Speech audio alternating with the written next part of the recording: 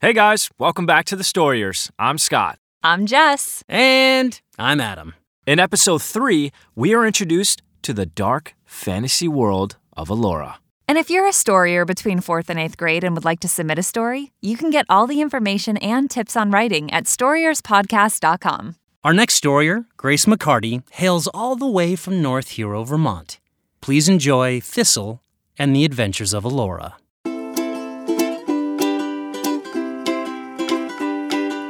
Kids write the stories, we act them out. I wonder what this one will be about.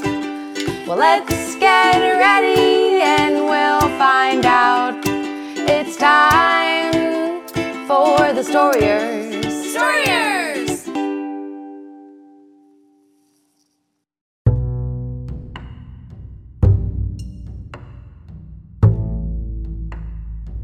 Thistle and the Adventures of Alora by Grace McCarty.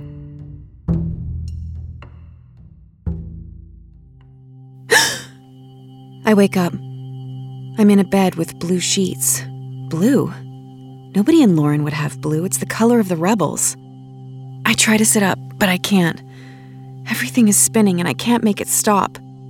When I'm finally able to sit up, a woman walks in. She wears a black dress, the sleeves draped with lace and black heels, clicking as she walks down the hall. Mom? Shoot, I didn't mean to say that out loud. She sits on the bed. She looks different from when I saw her last. On a bed, like this one, slowly fading away, leaving my father to take care of me and my brother by himself. That was 5 years ago, and this is now. She brushes my hair out of my face and stands back up. Her hand extends, and I take it, expecting to pass through like thin air. She stands me up and looks at me. She's different. She's paler, and her eyes that were once warm and soft are now icy and cold. She looks as though all the life is sucked out of her, which it should be. She should be dead, right? We walk to a big door at the end of the hall. She opens it, and I expect to hear the creak, but the door is silent. She opens her mouth to speak, and I expect to hear her sweet-sounding voice, but instead she sounds cold and dry. Step into the light, Thistle. She slowly lets go of my hand and steps backward, fading into the light. Thistle, please. Come on. Thistle, wake up. I shake my head, and the voice stops. I step into the doorway, halfway into the light. A volt of pain runs up my spine into my shoulders. No! Let's go, sweetheart. I finally find my voice. My anger. My rage. I won't! I step back and start to turn around. What? Her hands begin to glow the way they did when she was alive, when magic was a beautiful thing, before people began to hate it. My world now. I haven't seen magic in a long time. I bolt for the room.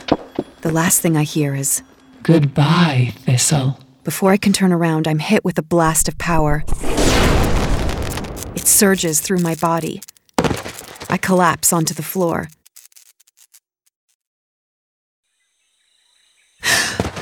I bolt up. I'm back in the forest, lying on the ground.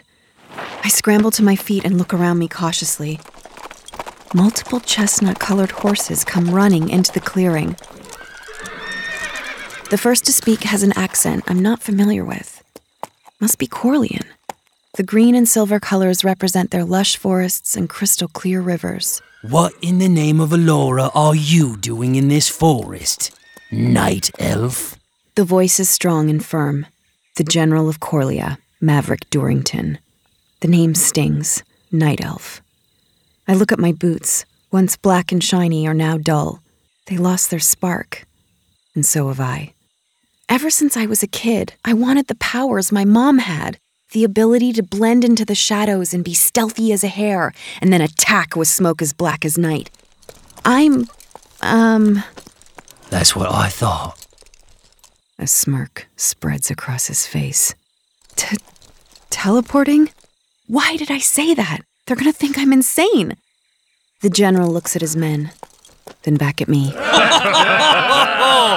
teleporting, were ya? Magic is dead. And I'm just standing there thinking this is the end. Any talk of magic and you're dead. That's what happened to others who've talked about it. Oh, we can't have you saying that word in the village now, can we? Men, raise your bows. All I can do is stand there. Listen here, I don't want any trouble, especially near election time. Well, this would look bad on my record. I think about Father and what he will think when he hears about this. Then something comes over me. Not sadness, but rage. I'm boiling up inside, and there's nothing I can do to stop it. What's going on here? Kill her! But a soldier stands still and stare at me. Only now do I notice. I'm glowing. Purple light is coming out of my hands, and it's glowing brighter. In the name of Alora, kill her! The soldiers draw their bows. Fire! I see the arrows.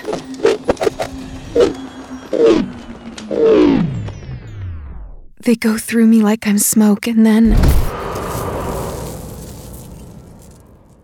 I'm gone. I open my eyes, and I'm next to a river. I teleported! I hop up and down with excitement. Then I think, I escaped the general and his men. I used magic. I'm a wanted criminal. But I have a huge weapon on my side. A huge smirk crosses my face. I close my eyes again and think of somewhere far away from here. And I'm gone. The end.